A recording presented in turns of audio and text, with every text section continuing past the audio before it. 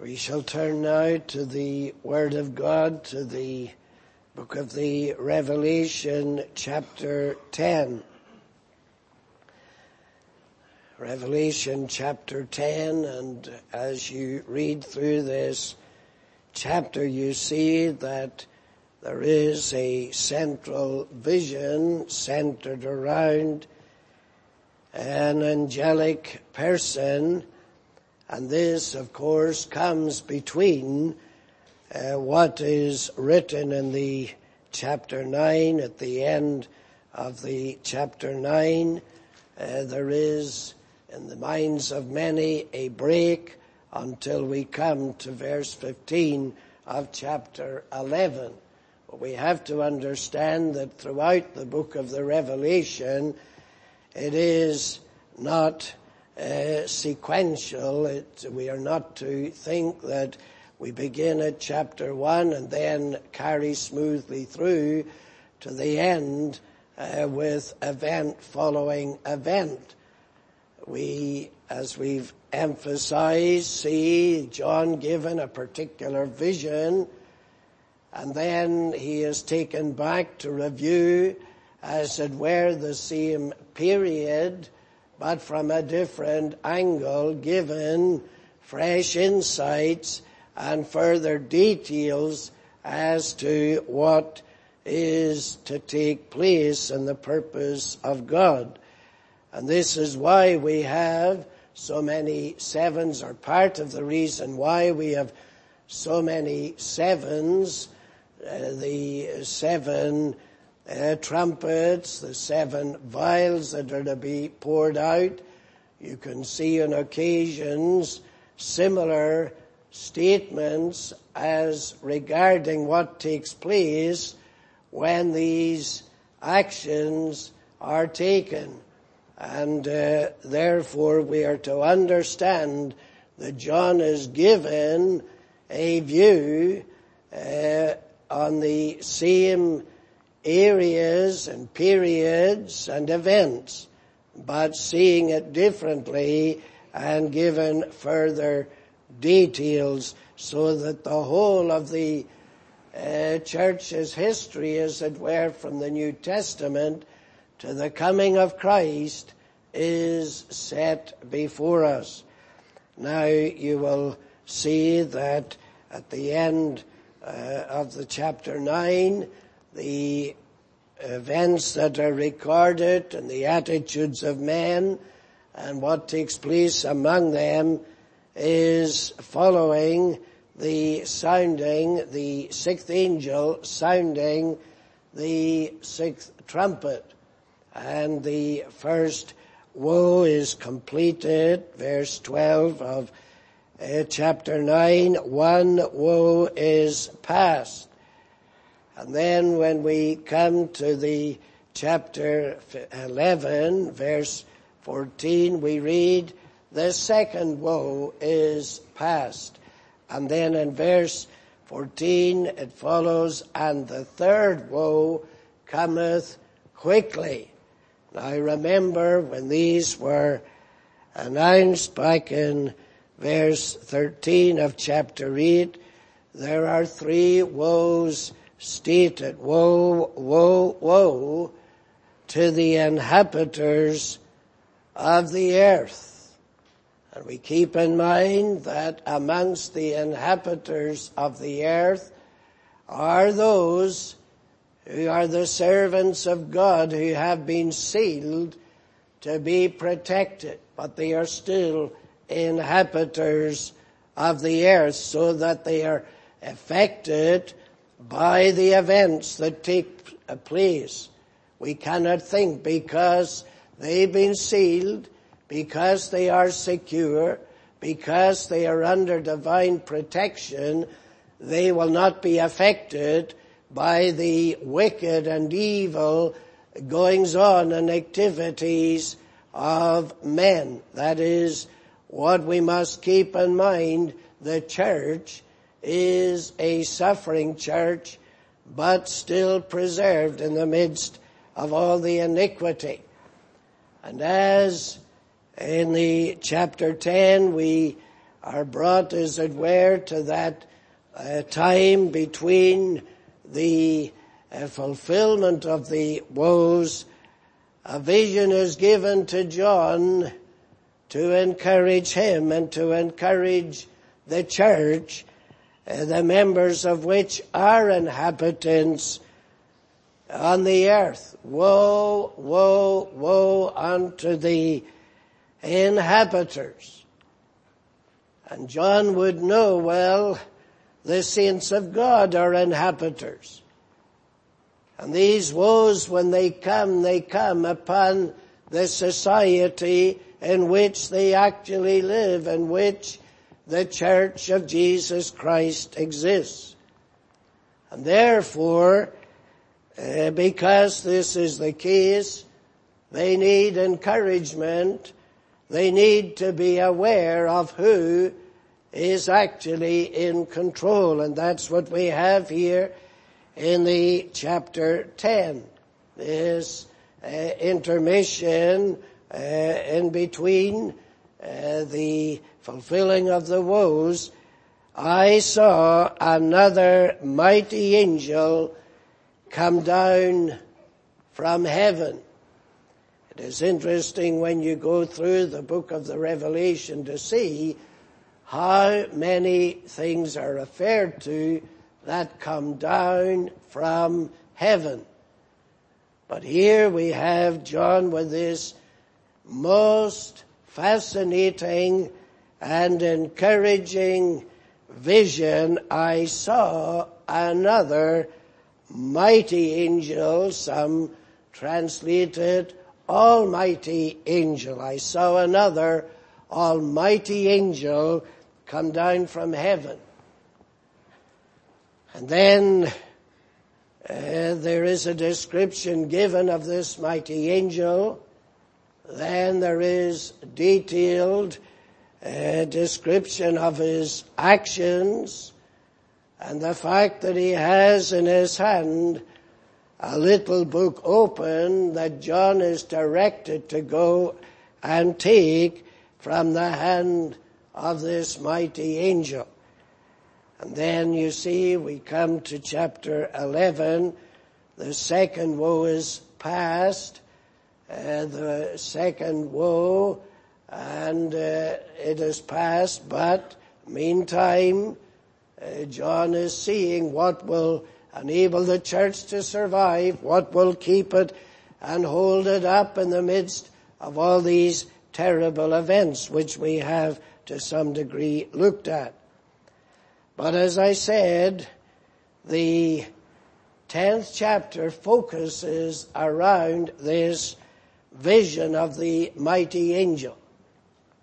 And the very first thing that is necessary is to identify who this mighty angel is. Now, not everyone is agreed as to the identity of this angel. And because it is an apparently mysterious person, some simply refer to this mighty angel without endeavoring to identify him at all. I believe the evidence is clear that this cannot be other than the glorious Redeemer himself. We see throughout the book of the Revelation many, many references to angels. And we're told what they say, we're told what they do, but this angel is described as another mighty angel. He is another angel, and he is different. But we are given a description of him that very obviously sets him apart from all the other angels. Now, one of the ways in which the scriptures are often misinterpreted is because of the approach we make with a 21st century mind. we have to understand who the author is, who the writer is, and what he knew and how he understood the ministry of the Redeemer. John just doesn't write the book of the Revelation. John writes 3 epistles, 1st, 2nd, 3rd John. He also writes one of the 4 Gospels in which he introduces us to the Word made flesh. In the beginning was the Word, and the Word was with God, and the Word was God.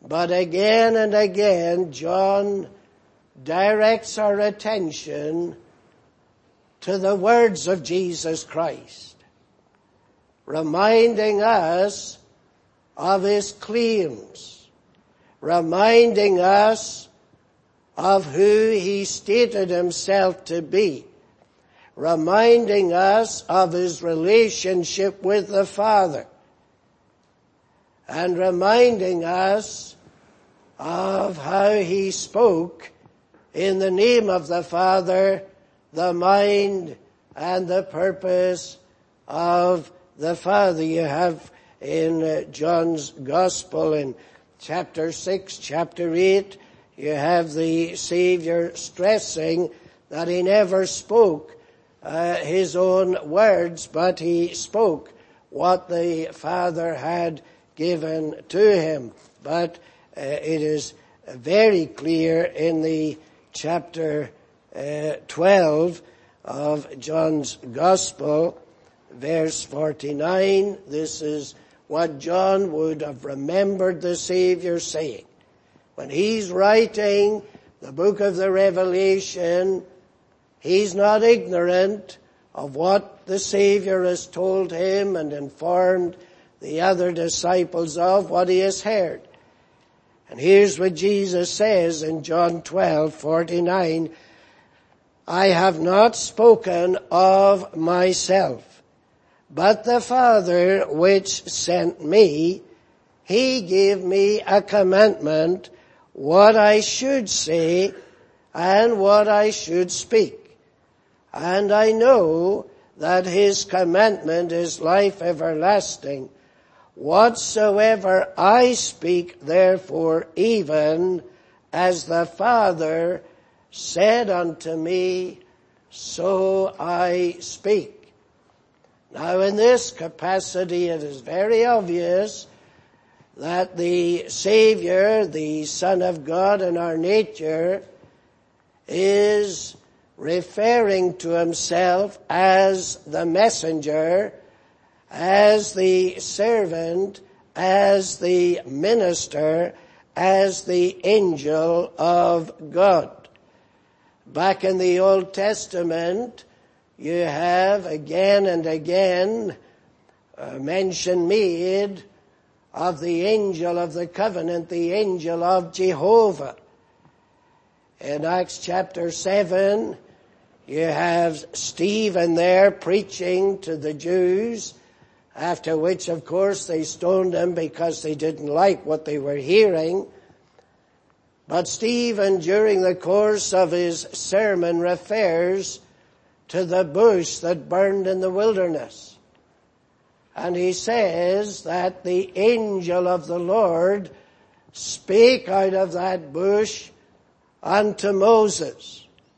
Yet when we go back to Exodus, to the very incident, we have not only there the mention of the fact that it was the angel of the Lord that spake unto Moses out of the bush, but in chapter 3 of Exodus, verse 6, this is what the voice said. Moreover, he said, I am the God of thy father, the God of Abraham, the God of Isaac, and the God of Jacob. And Moses hid his face, for he was afraid to look upon God. so that you see clearly the connection between the voice that is speaking and the voice of God. It is one voice, one message, one authority. The angel of the Lord speak, but it was God who was speaking. And when we come here to Revelation chapter 10, this angel is another mighty angel, but as I said, he is the only angel that is actually described. Other angels, we hear them speak, we see what they do, but their persons are not described. This angel, however, is described for us. I saw another mighty angel come down from heaven. Remember where he comes from. The throne that is central to everything that's going on. And that throne is the throne of God and the Lamb. And it does not mean that the throne is unoccupied because the Lamb or the Son, as the angel of the Lord or the messenger of God, is speaking, comes to earth to speak. As Jesus said, when I speak, the Father's speaking. We speak together. We speak as one. We say the same thing at the same time. And here's this mighty angel coming down from heaven, clothed with a cloud. Now when John would see this, his mind would go back to the Old Testament, as we've so much emphasized, and it would go back to the Psalms, it would go back to the prophets, to the references to God himself, dwelling in the cloud, appearing in the cloud, wrapped in the cloud. When Moses went up into Mount Sinai to receive the law, God appeared in the cloud. When God was leading the children of Israel to the promised land, he led them, hiding as it were himself in the cloud. And you reference upon reference to the fact that God dwells in the cloud, or robes himself in the cloud. Now angels, this is not said of them. Ordinary angels. He was clothed with a cloud, and a rainbow was upon his head. And John would have immediately considered this cloud to symbolize God's covenant. The rainbow rather. You remember when God visited the world with the great flood, and God said he would not send such a destructive judgment again. The evidence of that was the rainbow. And here there's a rainbow upon his head. He is representing and speaking as the covenant head, and because of the covenant, it is a covenant message for his covenant people, the people who are inhabiting the earth, who will endure the trials and tribulations that will arise out of a wicked, God-rejecting society. They will feel it. They will feel the pain of it. They will suffer in it. But here is the glorious Christ bringing home to them the fact of his covenant that is ordered in all things and sure. And he will speak as one representing that covenant. His face was as it were the sun. No angel is ever referred to in such a manner. His face was as it were the sun. It wasn't the sun, but it shone with a brightness that obviously John couldn't even look upon.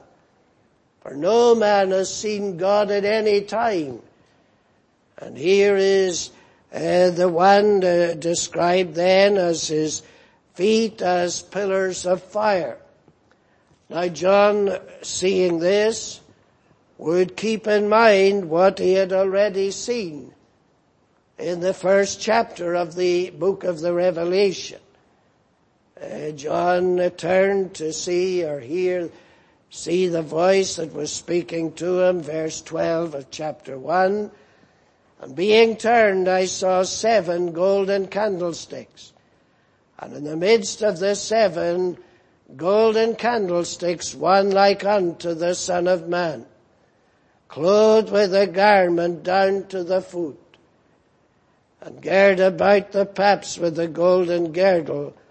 His head and his hairs were white like wool, as white as snow, and his eyes were as a flame of fire, and his feet like unto fine brass, as if they burned in a furnace, and his voice as the sound of many waters, and so on. And you can see the similarity to the description that is given here of this mighty angel. But then, not only is he given this unusual and this peculiar description, but we have reason to note what he then does. He, we are told, came down from heaven. But what does he do when he comes down from heaven? We're told in verse 2, he had in his hand a little book open, and he set his right foot upon the sea, and his left foot on the earth. What a mighty angel he must be. What a mighty messenger from the throne of God. He comes down from heaven, and he plants his feet firmly, one upon the sea and his left foot on the earth. Now all these gestures, all these actions have a very important message to convey to John and to the 7 churches in Asia through John. What does this mean? He comes down from heaven. Where does he come to? Naturally, he comes to this world. He comes to this earth. Now, in John's day, the world that you and I live in and that he lived in consisted, as far as he was concerned, of simply 2 matters. Land and sea. Earth and sea. That was it. That made up the earth. That made up the world of John's day. And here's one foot where? On the sea, and the other foot on the land. What does that tell us? First of all, he is claiming it as his possession. No angel had any warrant to make such a claim. You go back to the Old Testament, to Deuteronomy, for example, when God was fulfilling his promise to Abraham, and the Hebrews were to enter into the land, and the giants were there, and the cities were walled to the heavens. What did God say? Every place upon which they put their foot, he would give it to them.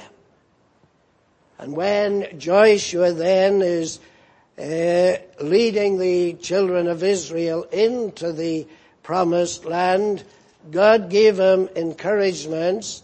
Joshua in the chapter 1, verse 2, Moses, my servant, God said, is dead. Now therefore arise, go over this Jordan, thou and all this people, unto the land which I do give them, even to the children of Israel. Every place that the sole of your foot shall tread upon, that have I given you, as I said unto Moses, from the wilderness and this Lebanon, even unto the great river, the river Euphrates, all the land of the Hittites, and unto the great sea, toward the going down of the sun shall be your coast. There shall not any man be able to stand against thee all the days of thy life, and so on. When this angel puts his foot upon the sea and upon the land, he's claiming the whole world as his possession. He's laying claim to it. It belongs to me. Remember, whenever Satan, the devil, led the Savior into the wilderness to be tempted, he took him up to a high mountain, he showed him the kingdoms of the earth, and he said, all this will I give thee if you bow down and worship me. Jesus, of course, did not do so. But here we see this great scene. The mighty covenant angel, the angel of the covenant.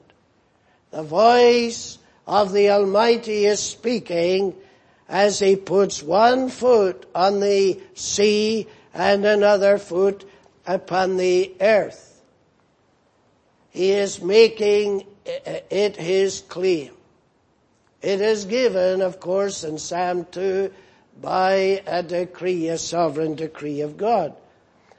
But it also has another significance. Not only is he laying claim to it, but he is prophetically triumphing over it.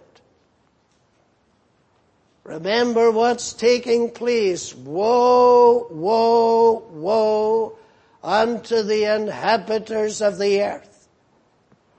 And we see when the trumpets sound, the terrible plagues, the devastating plagues and afflictions, and men hardening against God, the society becoming more and more and more depraved, and more determined to rebel against God. But here's the mighty angel with one foot on the sea and another foot on the earth, triumphing, declaring he will triumph. You go back to the Old Testament, which John, of course, we keep saying it, was familiar with. What happened, you have, for example, in the book of Joshua, there when he begins to conquer the land, in Joshua, you have in the chapter 10, 5 kings that are conquered. They were hiding in a cave, and they're taken out. Joshua orders them to be brought out to be executed. Verse 24 of Joshua 10, it came to pass, when they brought out those kings unto Joshua, that Joshua called for all the men of Israel, and said unto the captains of the men of war which went with him, come near, put your feet upon the necks of these kings. And they came near, and put their feet upon the necks of them.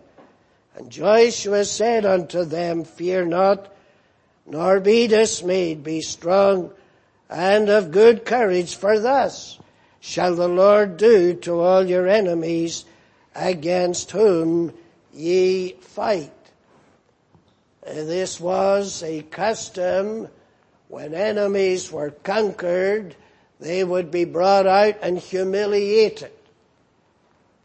And this was a way of humiliating them. Those who had triumphed would put their feet upon their necks.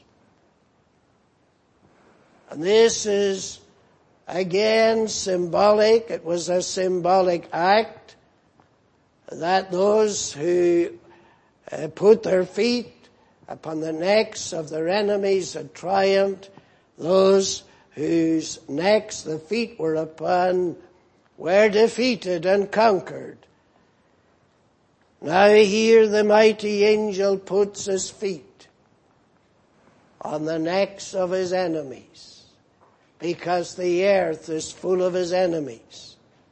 They are cursing him. They are violating his laws. They refuse to repent. They are living in defiance of the one who is King of Kings and Lord of Lords. But here John, he might be looking out, how are we going to survive these terrible onslaughts? How is the church going to come through these terrible dark times? Here's the encouragement. John, look at this. The mighty angel comes down, and he puts his foot upon the sea, and he puts his foot upon the land. A symbolic act. I will conquer. I will triumph. I will put my foot upon the necks of my enemies. That's what God said to Joshua. Fear not. And the glorious Christ has no reason to fear, but he will triumph in the end. In fact, when Paul is writing to the Corinthians there in 1 Corinthians chapter 15, there he speaks of the end coming. 1 Corinthians 15 verse 24, then cometh the end, when he shall have delivered up the kingdom of to God, even the Father, when he shall have put down all rule and all authority and power. He will have put his feet upon the necks of his enemies. For he must reign till he hath put all enemies under his feet. The last enemy that shall be destroyed is death. All these are further evidence as to the identity of this mighty angel. Here John is shown that in the midst of all the chaos and rebellion and defiance of God, the glorious Redeemer is going to triumph, and the church is going to be kept, and it is going to be upheld, and it will rule and reign with him as he promised. But you will see the reason for this, because later on you have in the same book of the Revelation things taking place both in the sea and on the land.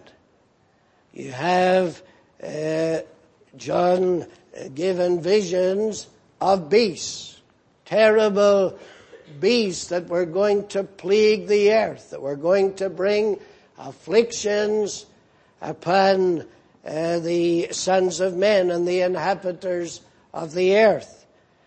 But where do they come from? You go to Revelation chapter 13. I stood, verse 1, upon the sand of the sea, and saw a beast rise up out of the sea.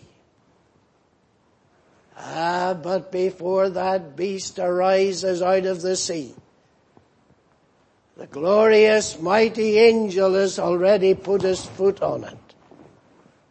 And these beasts, no matter how terrifying, no matter what devastation and havoc they work in the earth, no matter what influences and power they have over the inhabitants of the earth, here is the glorious one, and his foot is on the very neck of the beast that will arise out of the sea.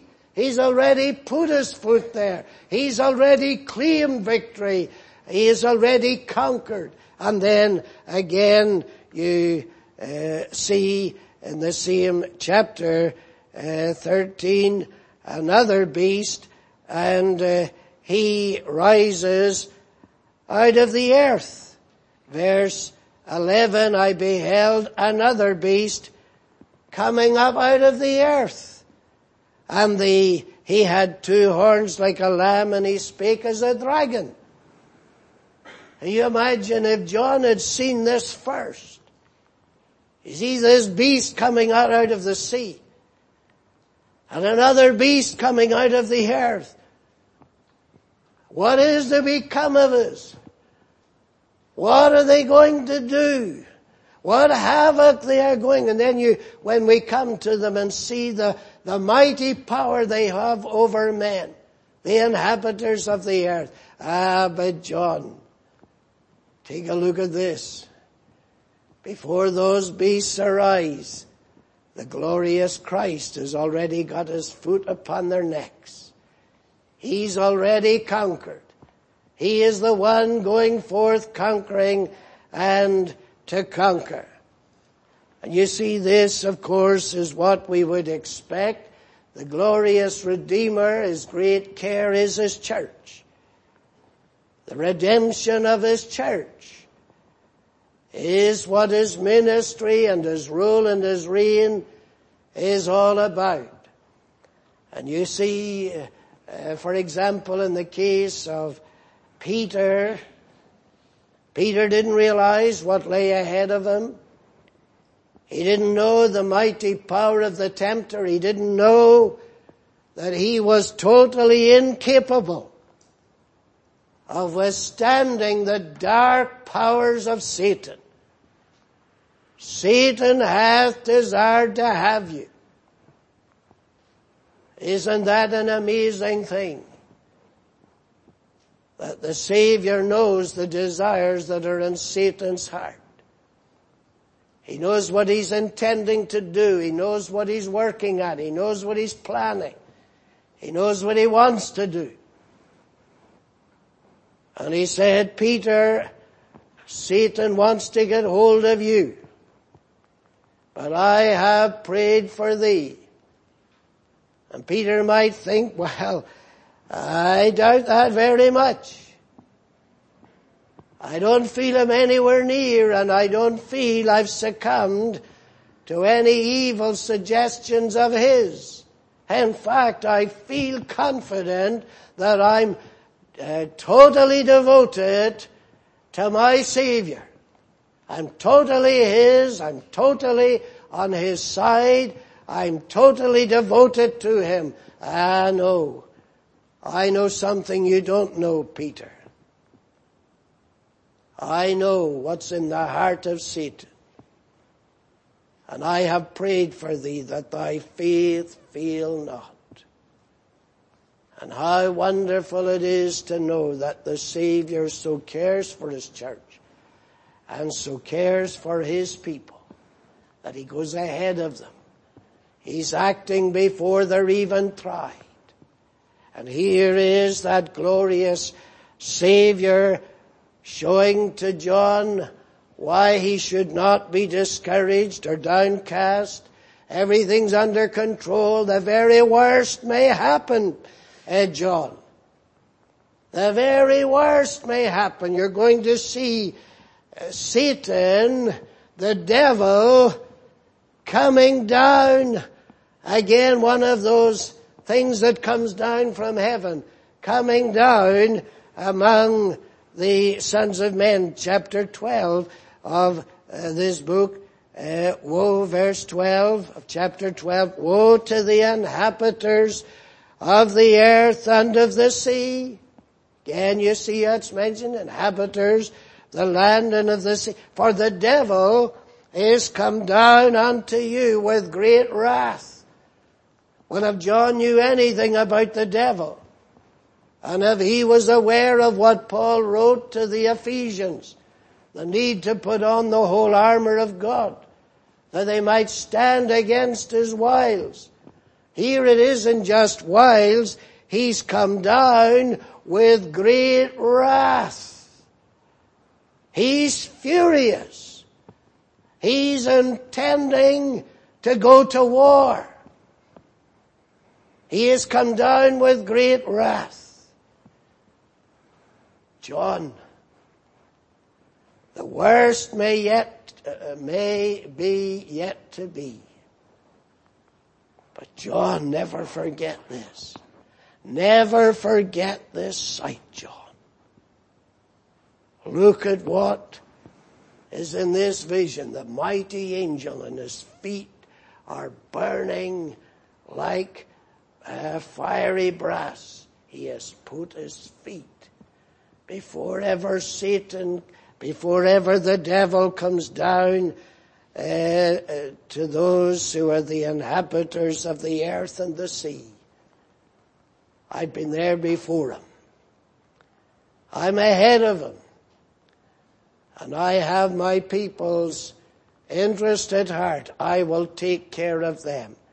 This indeed is a wonderful vision for John. Then we see that in verse 3, this mighty angel cries with a loud voice, as when a lion roareth. And when he had cried, 7 thunders uttered their voices. He is, of course, the Lion of the tribe of Judah. This is how he had been identified by John earlier, or by the angel to John earlier. Now he cries, he puts his feet on the sea and the land, and then he lifts up his mighty voice, and he roars like a lion. Now John was familiar with what was written in the prophets, the major prophets, the minor prophets. He knew what was written. For example, in Amos, you might look at, well, there's Amos, there's Joel, there's Jeremiah, and you see various references to the Lord roaring out of Zion. And when he was roaring to warn his enemies. He was roaring against them. You can look, if you wish, at Jeremiah chapter 25, just for the confirmation. Jeremiah and the chapter 25, and you can see the purpose of this on occasions when the prophets were dismayed at what was taking place that they could hardly explain. In Jeremiah chapter 25, verse 30, prophecy against them these words, and say, "The Lord shall roar from on high and utter his voice from his holy habitation. He shall mightily roar upon his habitation. He shall give a shout as they that tread the grapes against the inhabitants of the earth," and so on. And it is similar in the prophecies of Amos and Joel, because of course they were ministering and prophesying in very similar situations. And what the prophets were being told and what they were conveying to Israel was, your enemies might be great and mighty, but the Lord will lift up his voice and he will roar against them. And he will warn them of his mighty power, of his devastating power to destroy them. And here in this 10th chapter of Revelation, we read, he cried, this mighty angel plants his feet on the sea and the earth, and then he roars with a loud voice. And it's such a roar that his enemies will hear. And the beasts may come up out of the earth, and they may come up out of the sea, but he roars against them. And he roars to defy them. And then we're told, when he had cried, 7 thunders uttered their voices in response. Again, thunders. Whenever John is seeing these visions, he doesn't have the New Testament to explain anything. But he has the Old Testament. And he knows that again and again, not only does God roar against his enemies, but he thunders. And he thunders in indignation, and he thunders in judgment. In the psalm that we sang from, we may go to it in the prose version, the Psalm 29, 7 times in that psalm we have reference to God's thundering voice. In Psalm 29, verse 2, we read, "Give unto the Lord the glory due unto his name. Worship the Lord in the beauty of holiness. The voice of the Lord is upon the waters." The voice of the Lord is upon the waters. What voice was upon the waters in Revelation 10?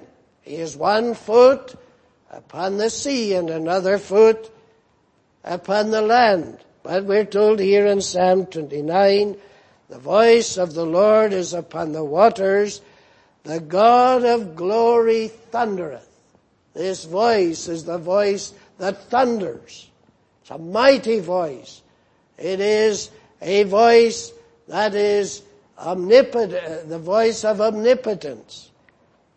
Then 7 times down through that psalm, you see the repetition of the phrase, the voice of the Lord. Verse 3, the voice of the Lord is upon the waters. Verse 4, the voice of the Lord is powerful.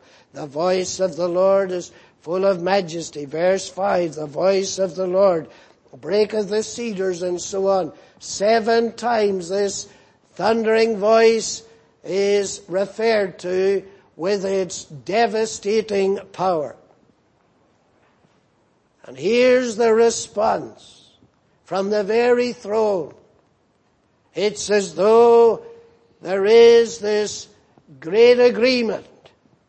The throne is in agreement with the mighty roaring and the declaration and symbol as well as word from him who stands upon the sea and upon the earth.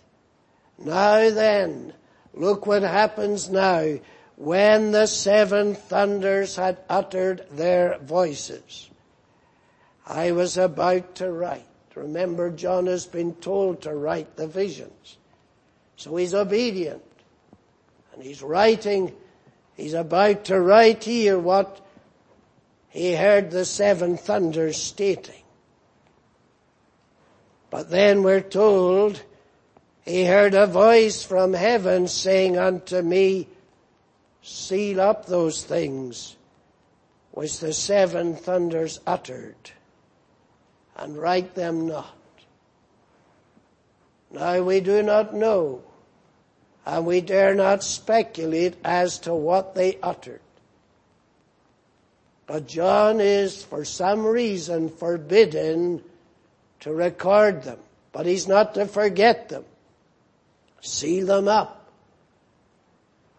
The contrast is very obvious between these things and the unsealing, the 7 seals that were to be unsealed, broken, to reveal the decrees, the redemptive decrees of God earlier in this book. Here, there is a sealing up, a keeping secret. As we read in Deuteronomy chapter 29, the secret things belong unto the Lord. But the things that are revealed belong unto us and to our children. But God has the right to his own secrets. And what John is seeing here is this, and what he's to understood is this: there are some things that God is keeping presently to himself. When we go to the second epistle that Paul writes to the Corinthians, there you have Paul speaking, writing to the Corinthians of a particular experience that he had. And he says he knew a man, obviously himself, that was caught up into paradise, verse 4 of 2 Corinthians 12, and heard unspeakable words, which it is not lawful for a man to utter. There are certain things that God may utter, that man may not utter.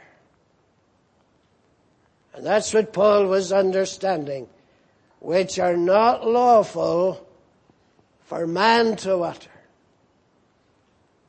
God, being God, remains God. And he does not give license to any creature to speak as he does. They may speak in his behalf. They may declare his message. But God puts bounds and God puts limits upon what man may say. And here, Paul has heard things that he cannot speak to the Corinthians. He cannot write to them. It's not lawful for him to declare them. And here are things in this mysterious book, so mysterious, that God says, John, do not record them. They remain with me. And when we sometimes look at the events taking place in history, and we think to ourselves, as many do, these who engage in prophetic ministry, they run around, well, this is Emperor Nero here in this chapter, and this is Hitler in this chapter, and this is Mussolini in this chapter, and whatever else.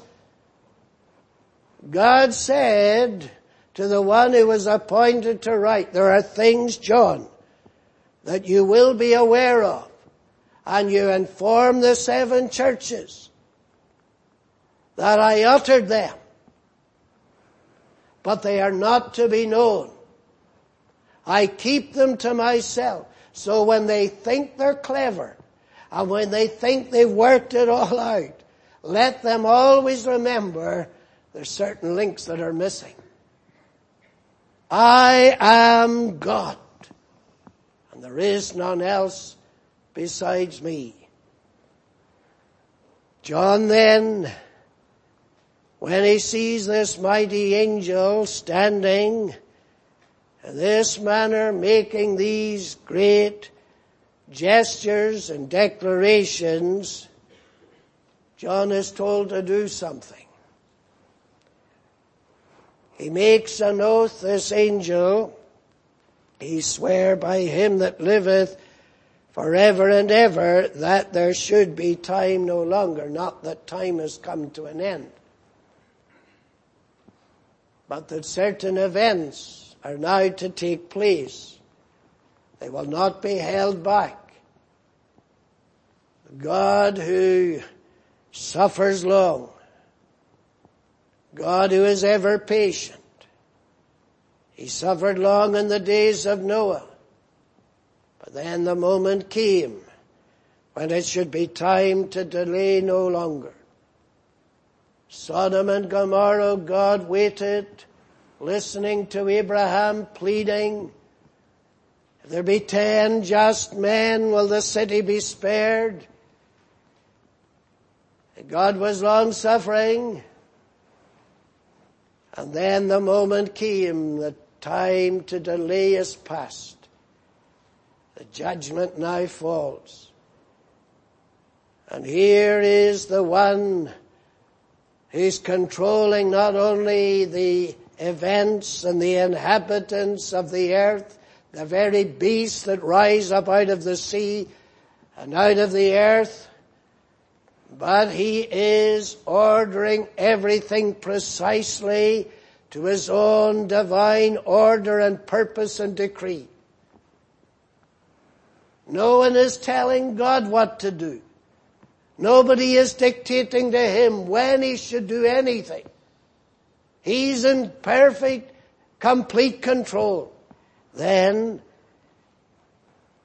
verse 7, in the days of the voice of the seventh angel, when he shall begin to sound, the mystery of God should be finished, as he had declared to his servants the prophets. Imagine trying to understand this book and never bothering to go back to the prophets. Because here's what John is told. What's going to happen has already been spoken of by the prophets. Everything they prophesied hasn't yet been fulfilled. But it will be fulfilled as God purposes. And then you see a voice speaking to John. John, go forward and take that little book out of the hand of the mighty angel. Now this little book is very interesting. In contrast to the book with the 7 seals, it is small, it is little. In reality, it means really a booklet, just a little booklet in comparison to the mighty scroll with the 7 seals. It is obviously then limited in its information. It does not contain all the information in the mighty scroll with the 7 seals. But it provides John with sustenance. He is told he's to go and take this book. And when he went and he said, give me the little book, it was open. It was not a mystery. John could read it. John could understand it. It was open. It was an open revelation. Take it and eat it up. John would go back in his mind to Ezekiel. He would go back to Jeremiah, Ezekiel 2, Ezekiel 3. God told Ezekiel that he was to eat the book, or the scroll that was given to him, and digest its contents. Jeremiah said, thy words were found, and I did eat them. They were the joy and delight of my heart. Here John is told, eat the little book. Not only is he told to eat it, he is told to digest its contents. Take it and eat it up, it shall make thy belly bitter. Oh, John, it does record bitter things. And they will not be pleasant when you understand them. But, nevertheless, it will be sweet in thy mouth. Because, like the psalmist, Psalm 119, for example, you find the psalmist speaking of how sweet the words of the Lord were to him. He was to eat this, it would be sweet to his taste, but it would be bitter in the content of what it would reveal. But John was to eat it not only for knowledge, but for sustenance.